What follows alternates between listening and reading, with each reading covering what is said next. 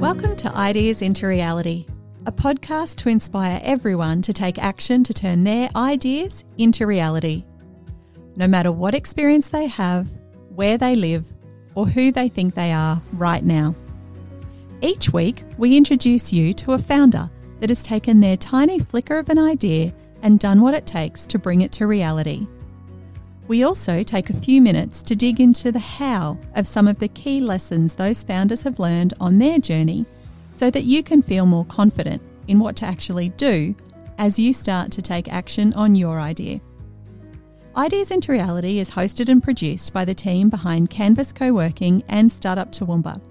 So we'll be talking to founders from our local community here in regional Queensland, as well as some of the interesting folk that we have met during our travels around the globe.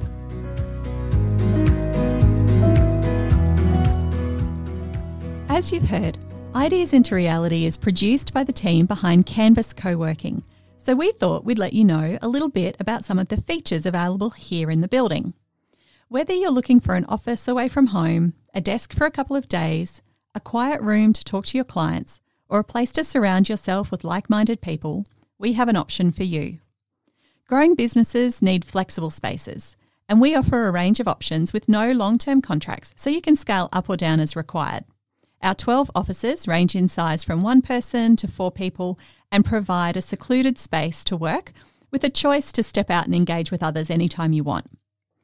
Co-working in our open plan environment provides the unique opportunity to be inspired, motivated and productive all at the same time.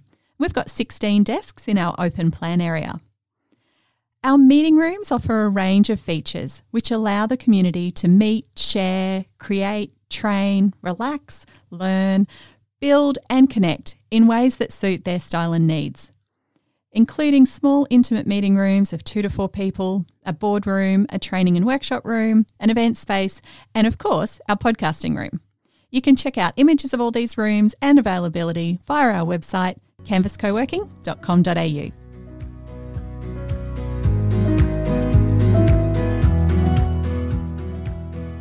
I knew that I would like today's guest before I met her. Ashley Jubinville and her partner Matt Weller are the founders of Phyto, an innovative solution for butter lovers that want an alternative to the dairy variety. Theirs is made from plants. Why did I know that I would like Ashley? Well, she filled out her application for Flare Incubator as if we were having a chat, and after being invited to the selection boot camp, she responded to our questions with quirky answers that let us get to know her character and personality. This, of course, was confirmed once we met in person, and having her and Matt involved in Flare has been a blessing. They bring passion and commitment and butter.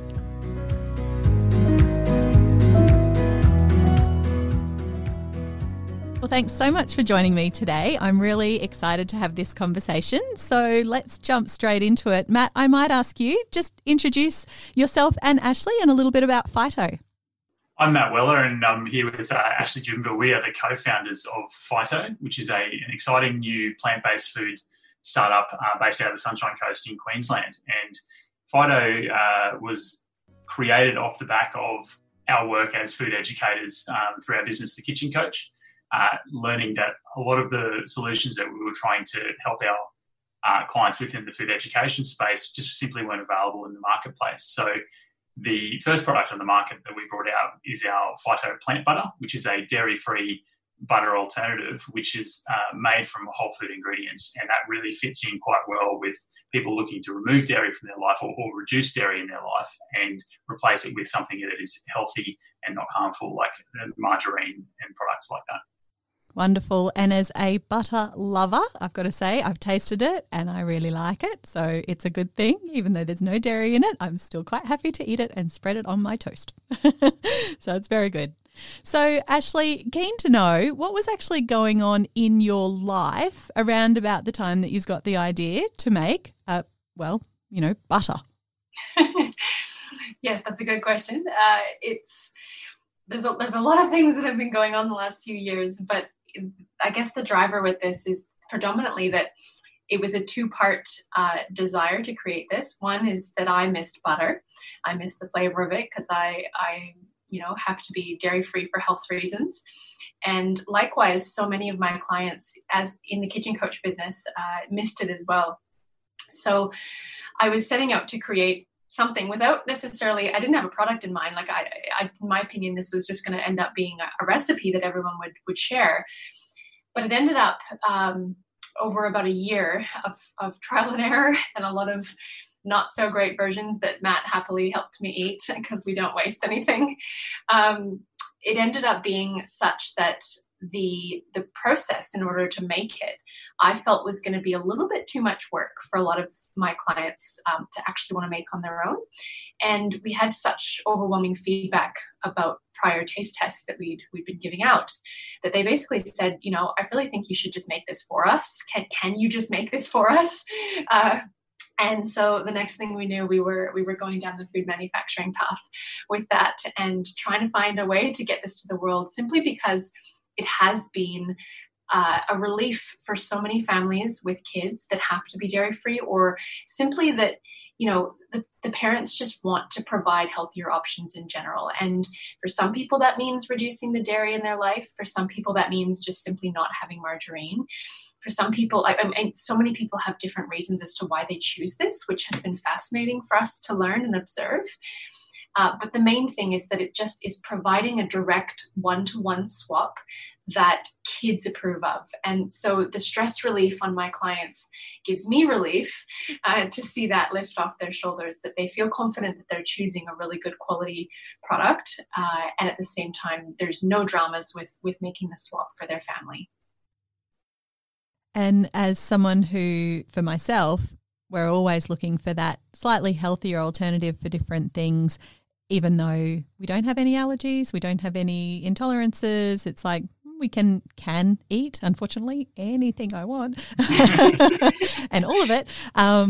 It's nice to know that option is that you're thinking about that it's not only for people who cannot have dairy, that it's for people who want to make those other choices as well, which is really good. And when it comes to the taste and the texture, you can tell that that's the case as well. I feel sorry for the people who have to eat, let's say, gluten-free bread. It's like, oh, you poor people. Like, nobody would do that if you didn't have to. Where this is pretty good versions now. It's not so bad now. But yeah, I know what you mean. Yeah. So it's a nice alternative for anyone, not just because you have to. I was going to say, particularly another reason people are choosing it is for the environmental standpoint. And that's really where I guess Matt's experience has come to the forefront in a big way as an environmental scientist and very keen on sustainability. As far as that aspect of our product, we're really excited about the changes and I guess a new way of doing a butter category, if you will, as in it's not butter, it's not margarine, it's in its own category, being real food, and what that means from a sustainability perspective. Yeah, absolutely. And it's one of the things where it's really a great merging of my experience as an environmental consultant and Ashley's experience as an engineer and a food educator. We've brought that together, and in some ways it's not a slight on the other products. It's more saying this. Let's look at what we eat and let's see if we can move towards a less impactful in terms of environmental impact food products. And then in theory, over time, that means we're going to be able to produce more with less and have less impact. Therefore, hopefully, more food for more mouths. There's so many parts of something like butter that a lot of people just don't realise what's involved in making a tub of butter. Yes. In general. I didn't realize. Like I was blown away when we started researching. Matt was digging into the statistics and the measurements on how much water is produced or is required in the production of butter through the life cycle. Yes, yep. And yeah, I mean, can you remember the numbers? I think from memory, it's 13 times more water. And one of the interesting things is the data is drawn from not your pasture-fed cattle. It's actually drawn from a lot of your grain-fed cattle. So it includes the water that's used to irrigate those grain crops. So when it comes to making choices, if you're looking at choosing a dairy butter, look to choose one that's, hopefully locally produced and used pasture-fed animals, because the water, account for that product is far less than your what you classify as your mainstream large mass produced butters. So it's such a fascinating space, and it's not just butter. You're looking at things like how much water is used to produce coffee, chocolate, which, sorry, everyone who loves chocolate, there's a lot of water used to make chocolate. A lot. So as in growing the trees and so on. So it's quite an eye-opener, and I think that's part of why my passion is to bring that forward into our business, share that information, and allow people to make those educated, informed decisions. And it's a lot, like people don't realize, but it's 5,500 liters of water per kilogram of dairy butter that's required. And I think that number kind of maybe boggles people's minds. So to put it into more perspective, you're looking at about 230 glasses of water per tablespoon of butter that we're using. And so I guess by producing it from plant-based foods or from the ingredients in our plant butter, we're using 13 times less water, which, is something in and of itself is a good choice to feel good about, we think. Yeah. And hopefully it means that then the other industries go, oh, okay, we need to step up and improve as well. So it's a win-win, I think, in that way. It's like alternative, but then hopefully everyone else comes along on the journey and aims for better results when it comes to those sort of statistics. And particularly for Australia, I mean, we're not in abundance of water generally, always looking for different ways. And now with COVID and everything, the more we can produce and manufacture locally, which is always good from a food miles perspective anyway. But if we're not having to grow something in another country where there's plenty of water, to bring it here to make it into something else, all the better. So, yeah. So you mentioned that it's not a simple process, and it was something that people probably, whilst they possibly could do themselves, it would be labour intensive or maybe complicated. And I know even for us, we sometimes make like cashew cheese, and it's just like soaking the cashews. And that's not even hard, really. It just takes time. It's one of those things where it's kind of like, all right, well, if this is hard, I probably won't do it. Please make it easy for me. Please make this product for me so I can serve it to my kids who need it, or serve it to myself because I want it. What did you have to do then in order to go, okay, I've got this idea, I can make this product for myself, but now I need to make it for more people? Obviously, there's a skill in being able to do that. But how did you learn to do that? We are still learning. This is one of the aha moments that you get when you decide to go down a path and you commit to it, and then you go, oh, this is way bigger than I thought this was going to be. So that has been a big learning curve, that one. And mass production is a completely different beast, which has been a very good eye-opener from the perspective of what the whole intention we have for this brand is, which is to reduce compromise in the food industry, because it does frustrate me that these food products that are on our shelves, which most people believe are safe for you because they're on the shelf, how full of numbers they are, and how full of chemicals and preservatives and emulsifiers and so-called natural flavors, which are still just a collection of chemicals. And that really, really frustrated me. And now it's been really good having the full depth of perspective on the other side of that, and seeing why those decisions have been made and where that's come from. And so we are going head to head with that at the moment. And thankfully we do have a product where surmounting those issues is doable, but my goodness, it's going to require more effort, more work, more cost on our part. And so I think there's part of an education piece there where the consumer needs to understand that in order for food manufacturers to produce better quality, healthier, genuinely healthier products, it is going to cost more. And if the consumer isn't willing to vote with their dollar and to choose to recognize the brands that are genuinely trying to do that on a really good level by reading ingredient lists and seeing what efforts the company is making to make this truly a quality product, if they're not willing to vote for those products, then the people that control whether those products are on a shelf or not are not going to be willing to support the manufacturers that are trying to do that. So what we're learning is that our main supporters are coming from the smaller, more independent stores that are willing to recognize that, because the larger supermarkets, there's more challenges with them. They run more of what we call a real estate business, where, if you have your certain amount of real estate on the shelf, and if it's not selling quick enough, you're out. So where was I going with that? Sorry. What steps? Yes. So what steps? So basically, we're still learning that. Even as of yesterday, we're learning equipment. We're learning how to go bigger without compromising the product. And I wish I had an exact answer for you, but we are still working that out. We do know it's going to be possible, but like I said, it's going to be more complicated and involve more costs. Yeah, so to put it in perspective, we actually started in our home kitchen as our test kitchen using domestic equipment to I guess, create the product.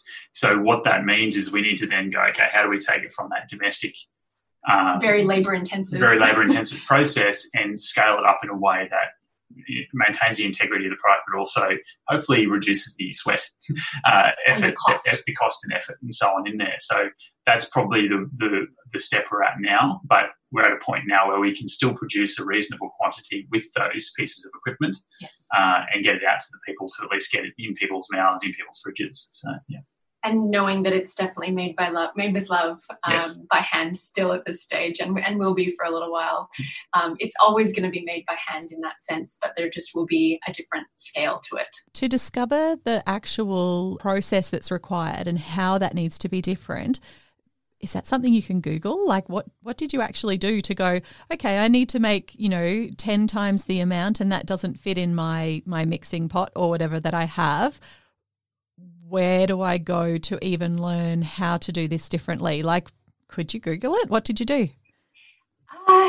There's a limited amount of stuff available on Google, and especially because each product's process will be very different. There's a limited of help available from the actual equipment providers, which is good. But predominantly, we've had to hire the help of experts in the food tech space to help us scale. So food scientists, we've given them very clear guidelines, like we're not using this, we're not using that. And then they work with us to create a process and to create the equipment setup that we're going to be needing. Yeah, and the food industry, I mean, it's been around for millennia in terms of the, supermarket style stuff. There is so many different pieces of equipment that are out there that can fit what we're doing. It's a matter of testing, trialing, and seeing what works. And I mean, yes, you Google it, but you end up with this, I don't know how you describe it.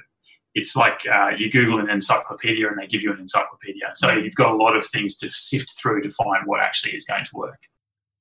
And are you finding that there's a lot of people in that space, like in that food tech space, that are, I guess, on the same, I'm going to say ethical, if that's the right word, journey as you, that get why you're doing it this way and you're not just doing it the way, the supermarket might, or, whoever puts their product on the big shelves in the supermarket does it, in that, what's already recognised as being a commercially viable way to add things to it that are a number rather than a plant or something like that. Like, are you finding that there's pushback in that space, or people are understanding, yes, we get that and we're happy to help you to discover that? Like, what's the vibe like? I think we got really lucky with who we were put into contact with in the beginning, in that they were very willing to play in that space. But I don't necessarily think that that's the common norm.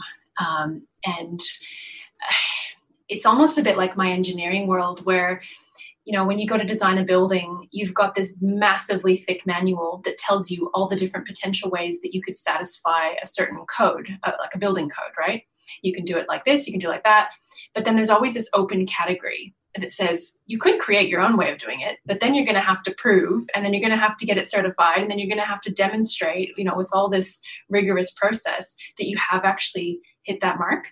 And nobody in the engineering world goes down that path because it's costly and it's time intensive. And that's, I think, essentially what we're doing here, because there are the equivalent in the food industry. There's these charts. And if you can meet the requirement by doing this, by doing that. But if none of those work, you can come up with your own way. But my goodness, you have to prove that you've actually done it correctly. So I think in that respect, food scientists are really food engineers in a way, in that they're trying to find a way of doing something that in our case might not fit the actual chart. And we're willing to challenge that because we don't want to compromise the quality of our food product. And, For example, we don't want to heat our oils. That changes the integrity of the food entirely. So I think generally speaking, that's not the norm. But I think we did get very, very lucky. And we've also found here on the Sunshine Coast in particular, there is a reasonably sized community of what you'd classify as natural and organic food products being manufactured here. And that's been really powerful to talk to those people about their experiences, what they've come up against in their journey. So I think there's that kind of banding together, numbers and strength in numbers kind of approach, which I think that is what the supermarkets and retailers will listen to, because all of a sudden they'll see this. It's growing. There's energy in that space. I agree fully. Yeah. You need to band together with people that are wanting at least to do things the way you do, so that you have that support, because otherwise it's a very lonely journey. Creating a movement or joining a movement that's already, the ball is rolling, albeit perhaps slowly, but a few more people pushing it will start to make it roll a little quicker, and it'll gain a bit of momentum and gain some size. It's a snowball approach, so that's good. Yes. Now, creating a product is only one thing. Obviously, you're creating a business here as well, and Kitchen Coach was a business for you, so you had some experience there. But are you finding that this is a different journey in terms of finding the business model to go alongside a physical product? It is. And in some ways, it's incredibly refreshing because the Kitchen Coach model, there wasn't an existing path to follow, if you will. We were literally creating something from scratch, or at least that we could find. And we did fairly well with that. But gosh, how valuable were those learnings in now coming into a model that is fairly well trodden, as in there is a path, it is a retail product, it is considered it's even got its own acronym, it's an FMCG, it's a fast moving consumer good, which we're learning about. Yeah. And so there is more of a path there. And I think that feels refreshing. Would you agree? Yeah, it's almost like we've with the Kitchen Coach, we went out with the machete into the jungle and carved our own way. We found which trees were easy to knock down, which ones weren't, and which ones you didn't touch. And I think we've brought those learnings into Phyto, and that's been really powerful, because I feel like we're not being cautious. We're being more strategic with our decision making. So we're not rushing out and investing in things unnecessarily. We're sort of pausing, looking at the landscape of equipment and retailers and the like, and just really being really smart about it, which we still will hit those speed bumps and so on. They're no doubt along the path, but it feels like we feel more confident with it than when we were 5 years ago when we started the Kitchen Coach business. So the journey, I'll probably delve a little bit into your journey of creating the Kitchen Coach and what that was like. What was it like? Like how hard was it? And what were some of maybe a couple of the things that you went, wow, if I was doing that over again, I would definitely not do it that way? Like, tell us a little bit about that. Yeah, there's been many teary moments. Yeah, lots of bootstraps, a lot of bootstrapping. And I think that was maybe the biggest challenge, is that we were so hell-bent on, well, not really. We didn't even really have another option, to be honest. We bootstrapped it with literally $0 in the beginning. And I think that was the crazy part. Going into it now, if we'd have known, I probably wouldn't start anything like that afresh until I had at least 15 to 20 grand buffer to put into it in the beginning. So I think that created the most amount of stress. And not only that, is that we not only bootstrapped it from zero, but it then had to feed us, because it was only maybe 12 months in to the Kitchen Coach that Matt left his job to help me, because I needed so much support. Yeah. And so by that point, it had to feed us. Yeah. We didn't have any other form of income. And so that put a double pressure on the business, not only bootstrapping it, but then also having to draw from it. Albeit we learned how to live frugally. We still do, which has been a major benefit. But yes, my goodness, the challenges, and then also the challenges of working together as a couple, I think. Definitely.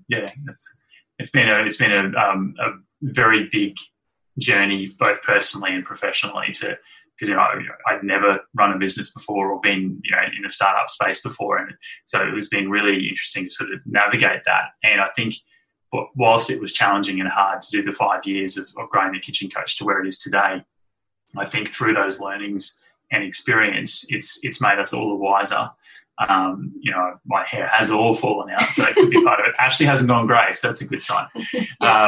Yes. And I think one thing that I would take away from it is probably when you're starting a business, be really aware of how much oxygen you need in your tank to get off the ground, because that's like Ashley alluded to, going to have to feed two mouths from one business very much in early stages, put a lot of pressure on it, but it also meant that we knuckled down and made it work.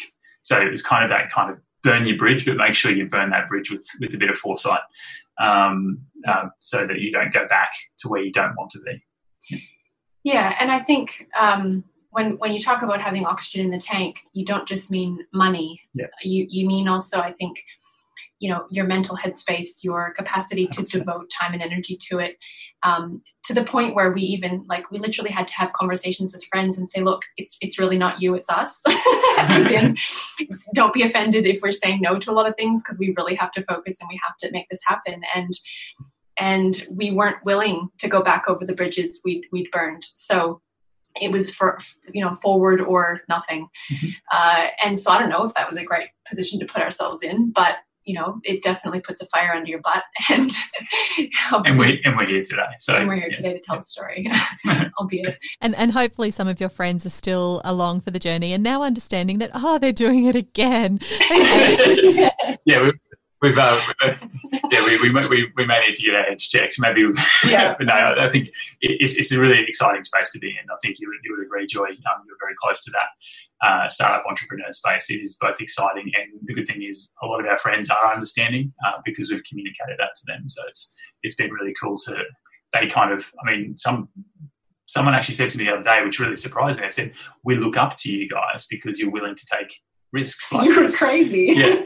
So yeah, I think everyone likes a little bit of crazy, and maybe we're living vicariously through us. Oh man, that's it. We can always go to the Steve Jobs quote, about the crazy misfits, and we're the ones who make the world a better place. So it's a good thing. We can just stand by that. Yeah. Yes. So along this journey, obviously there's been some really good things. There's been some teary moments and no doubt quite a few of those, and you are still together. So well done on that. And as David and I are now sort of 5-ish and a bit years into our journey of working together as well. I totally understand how challenging that can be. So well done on that. But tell me about a couple of things perhaps that you are really proud of in your journey, whether it's business or something specific in the business or something aligned that you think, what, we've done this and we've done it really well. Gosh, it's a great question. The first thing I think of, I don't know if I'd describe it as proud of or just really happy about, grateful for maybe. I don't necessarily think it was anything specifically that we did intentionally. It just sort of happened. But it's the community that's been built. And I pinch myself daily at how blessed we are to be surrounded by this incredible community. And I think I can say of women, because I know that there's the men behind them and beside them, but it's mostly women facing that I work with. And I just feel so blessed. Like, I kid you not, how incredible of a space that they've provided, which they feel like I'm supporting them, and I just feel like I need them for my life. They're supporting me just as much as they don't even realize. So that's something that I'm extremely happy about and surprises me and makes me incredibly grateful every day and makes me want to get out of bed and keep doing it, is literally because of this incredible community and how everyone stands together. So that part I'm very happy about, and I feel like we can continue that moving forward. That's been a very good realization that that's possible, and hopefully we can continue that through Phyto and create that connection. Yeah, I second that. Community has been really powerful. I think there's that wonderful feedback loop where we're providing something that's helping someone, and then they give their gratitude back to us, and that gets us out of bed every day. Like literally, they send me gifts. I know you can't maybe see this right now, but I'm holding up these wonderful knitted cloths or that they have just been sent. Like, it's just such a beautiful community of support, and we're very, very grateful for them. So, but in terms of other things that we'd be proud of, persistence. 100%, yeah. I love the book called Grit. One of my favorites. Yes, that was very helpful. Persistence, What else? I think being willing to, to stand back up after a tough experience. So if something didn't work or something, went dramatically wrong, it's just turning up the next day to go, yeah, let's keep going, let's keep moving, let's learn from that. That's been a big thing for us, and that's probably been the big thing for us as a couple in life as well as a couple in business, partners in business, is that has allowed us to really work through together, communicate, talk about it, and find a path that works for both of us. Whilst challenging at times, by no means was it always easy. It was sometimes moments where, we went into our separate rooms and didn't talk to each other for a while just to sort it out. But it was, I think, that process of working through it, through persistence and just willingness to keep going. Well done. And yeah, walking away is sometimes the best option. So totally get that one as well. I'm learning that, Julie. Now, clearly, Phyto is still in the early stages of becoming a business and a household name as a product. I know you've got a few other things on the horizon as well, though, alongside of that, and it's not just this one, one product or one thing that you're working on at the moment. So do you want to tell us a little bit about, what's actually sort of in the future? What's that next stage? What's driving you to keep going with this and beyond? Yeah, so with the Phyto business, we see it becoming a family of brands, a family of products rather. Starting of course with the butter, there'll be more butters to come. We can't let too many cats out of the bag in that regard, but we really see it as being a place that a brand that people go to as a safe space, one they don't even possibly need to read the ingredients labels on because it's only full of good food and good ingredients. Of course, allergens may come into play, but that will be fairly easy to navigate. And in terms of a goal for us, it's really to become, I guess, seen as being a beacon in the industry that people will hopefully start to gravitate towards because they will see that consumers are demanding that. So we want that to be the candidate in the food election for people that people start voting for, and all of a sudden the other parties will start gravitating to where those people are going. I think that would be our grand vision in that sense. So. Food political leaders vote Phyto. Yeah. We just had a lunch and learn session actually, and we were talking about a thing called EAT, which kind of aligns with food type stuff, but it's an expertise and authority and trust. And I think they're the things that you're wanting to show, that we know what we're doing it well, and you can trust us. And then, maybe that next product comes out and maybe it's like a yogurt or a cheese or something like that. And people go, well, the butter is great. I'll happily just buy that next product, and I do trust it. So yeah, definitely. Yeah, so we can't give too much away in terms of what products. That's the exciting bit. We've got some things in motion. Yeah, cool. We look forward to that. Yes. As do I, because I get to taste them. And I'm also open for suggestions. So I love it when people email me and say, look, I have been trying forever to find X. Can you make this? Is it doable?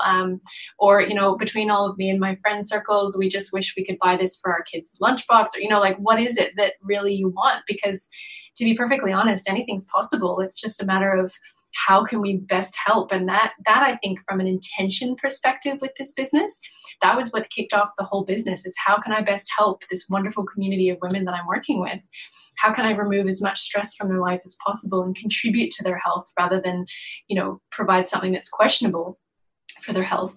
And so to that effect, I really would like to know what other people would love to have as, something that they don't have to make from scratch, that they can buy off the shelf. And we're very open to hearing those requests.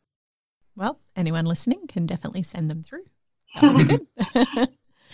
Now, I imagine, as you said, you've got some friends who have been watching your journey, and if they were to come up to you and say, hey guys, I know I've been watching what you're doing and you guys are doing really well. I've got this idea for something.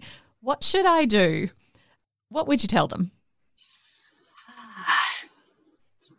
My thought goes to a bit of a learning from the Kitchen Coach business is actually don't be afraid to ask for help, because whilst we're capable and competent, and a lot of people are, there are certain things that we need support with, and there's someone out there who's going to just do it a whole lot better. I think asking for that help and support, and I think the first question is ask someone that you know that's in the space you want to move into, because they will give you literally a Rolodex of contacts and support that will help you on your journey.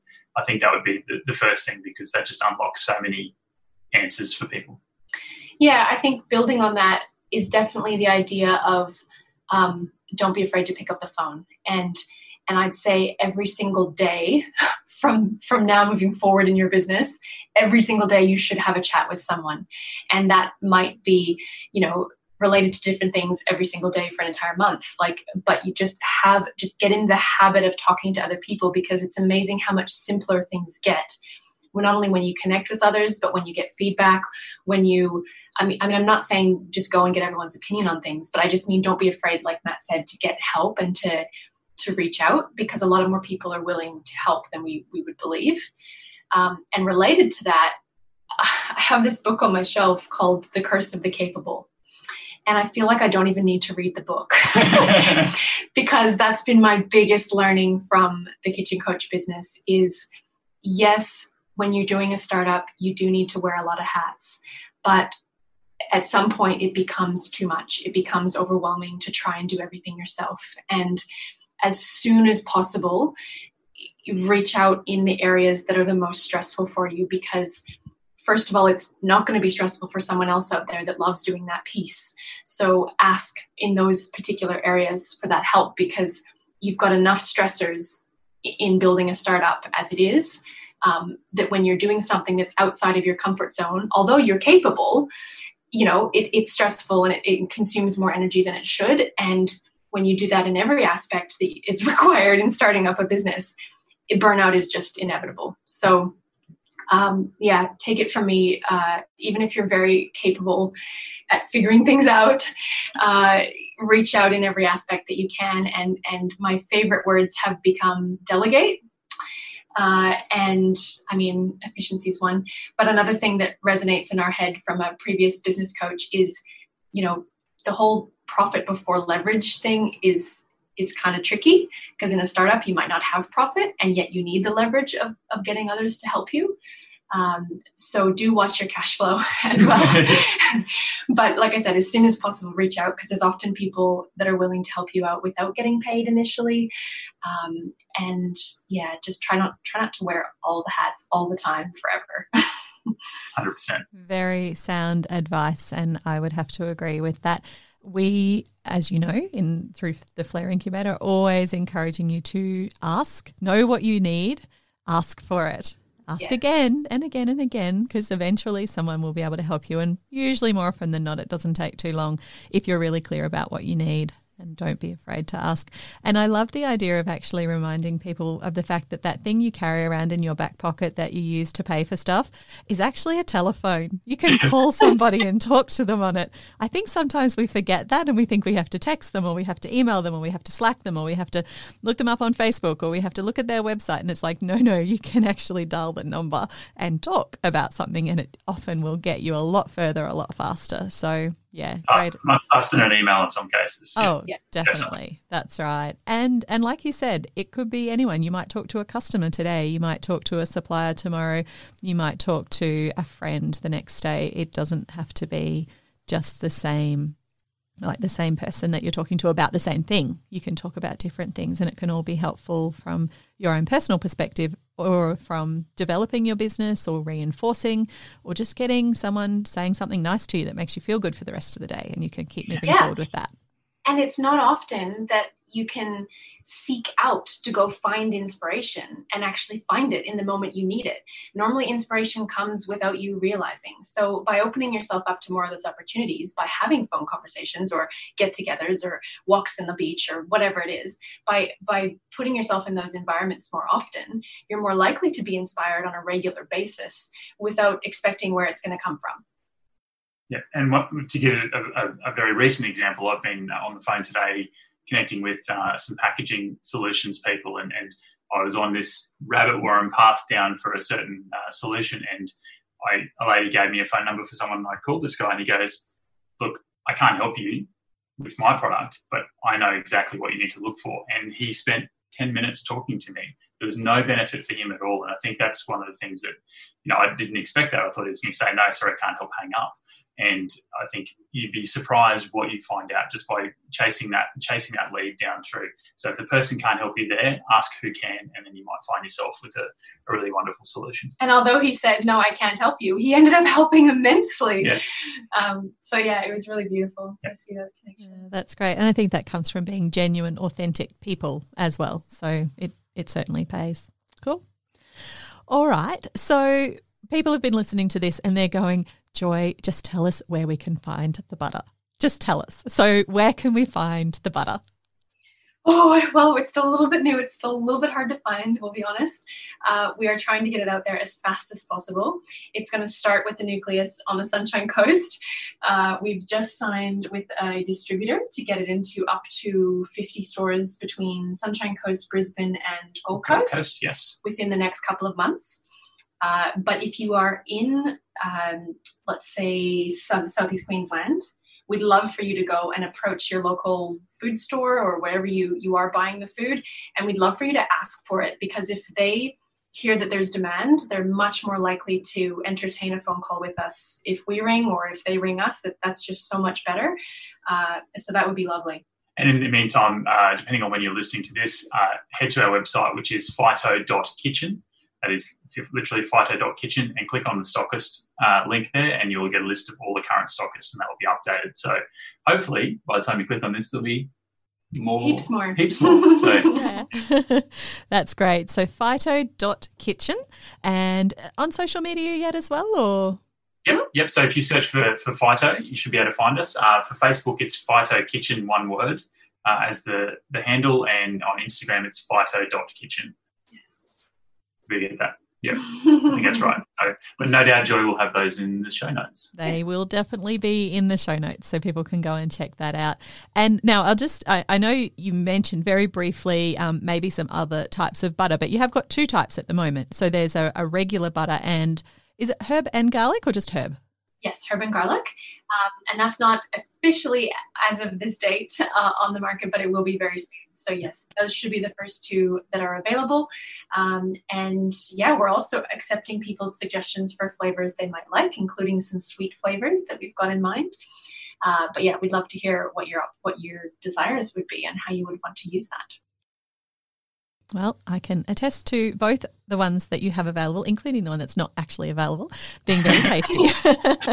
So we have had people saying they're just eating it like a dip, as in they're just putting it on crackers, or just having it on its own, and that's awesome. It's great. Okay, it's healthier than I guess some of the other alternatives out there, in the sense that that's maybe not such a bad idea, because there's quite a bit less fat, and there's more protein and things like that. So it's not horrible. And I've learned that apparently Australians don't eat butter on crackers. That's what I've been told? Or just me, because I'm not your average Australian. So, but I don't know. We eat butter on crackers in Canada, so I think that's okay. Yeah. And another thing, come back to the flavour, is that we've really focused on. I think a lot of people connect healthy with not flavourful. So we've really focused on making sure that it is really tasty. And that just is so important, I think, for people who are looking to make a change in their life. They want to know that they're going somewhere that is delicious. But delicious without the compromise. And yes. This is the biggest thing, is we are not using natural flavors. We are not, as in, I think I probably need to educate people on that too, because can I do that quickly, Joy? Because I don't understand the difference. The flavors used to be distinguished between artificial and natural, and then they got rid of the need to use the word artificial. So they either just say flavors, which means artificial flavors, or they say natural flavors. But really the only difference between an artificial flavor and a natural flavor is that with a natural one, they initially started with something natural, but by the time they're done that process, it could now have hundreds of different chemicals in it. And just as an example, don't quote me on the exact specifics of who uses this one, but one of the common fast food chains that uses a strawberry milkshake flavor, so they use a strawberry flavor in their milkshake, they say that it's a natural strawberry flavor, but it actually started with banana, believe it or not. And then it's been changed and added to, and there's hundreds of chemicals in there now. So hiding in those little innocent words of natural flavor can be this whole chemical soup of, things that the body might not recognize and might not benefit from, and might then be classified as a toxin in the eyes of the body. So when we say that the foods are flavorful, it's because we're using spices appropriately, and we're using fresh spices, and we're using, the right amounts of real food to create that. And we just really want to distinguish that. It's totally doable. I've written 4 recipe books now. I know that it's doable, but it does involve maybe that slight little bit of extra effort to, for example, find the fresh versions of these products, which a lot of food manufacturers, I guess, that's not their gig. So yeah, that's just a little differentiator I wanted to point out. Great point. And I think, I'll just add that I think a lot of that comes from the fact that you are so passionate about it, and it's not just a job. You don't work for a large corporate organization that says, hey, make this product and make it inside this budget, and it's got to fit in whatever box or something that is on some checklist that somebody created that will probably never eat that product anyway. So I think there's a real difference there in the passion that comes through, and the commitment to finding a good alternative, and not just saying, oh, it's low in fat, but it still tastes good because we've loaded it up with sugar instead. It's not like that. So, so I think that comes through. And I think a question that should be asked more often of food manufacturers, or even some food retailers, food sellers, is, do you eat your own products? And, do you eat them regularly? And look, some people might eat them without realizing some of the damage they are doing, which is one thing. But I know that in the food world, it exists quite a few instances where people will produce and sell something, but they don't eat that. So it's, we eat our cooking. Yes. We're probably eating too much of it, actually. No. I can see you on a video at the moment. I think yous are fine. So it's all good. Okay. Well, was there anything else that you wanted to share before we wrap up for today? No, that's everything. The other thing I would add is if people are interested in learning more about the Kitchen Coach, that is still operational and existing, and it's a really insight into Ashley's brain when it comes to food and organisation and doing things smarter, not harder. If you just look for the Kitchen Coach, Google that on Google the Kitchen Coach, or the same for social media, you'll find all the information there. And it's just a really nice space to go into. She's always got some really cool things being shared there as well. Great. And that's where we can access the cookbooks as well? Yes, thekitchencoach.com. Fantastic. We'll pop a link to that in the show notes as well. Awesome. Thank you, Joy. Thank you for this opportunity. I really, really appreciate that, and do hope we can get this out to everyone to be able to taste, especially the kids. I love seeing the look on their face when they're like, oh, I want more of that. Well, I'm the kid that eats butter from the tub with a spoon. I don't even worry about the cracker, but I will put it on a cracker because I tend not to want to eat the bread. And I do have a tub of Fido butter in the fridge, and it has got spoon marks in it because I eat it with the spoon. You have kids with fingers going straight in with the fingers. It's so cute. Yeah, I know. I've grown up a little bit now. I do use a spoon, so we recommend that. Yes. That's great. Well, thank you very much for joining me today. We're so happy to have you in Flair. It's great to see the progress that you've made already, even in the few short weeks that we've been running the program, and I'm really excited to see what you do over the remainder of it and beyond that as well. So thank you. Thank you, Joy. Thank you, Joy. Thank you, everyone.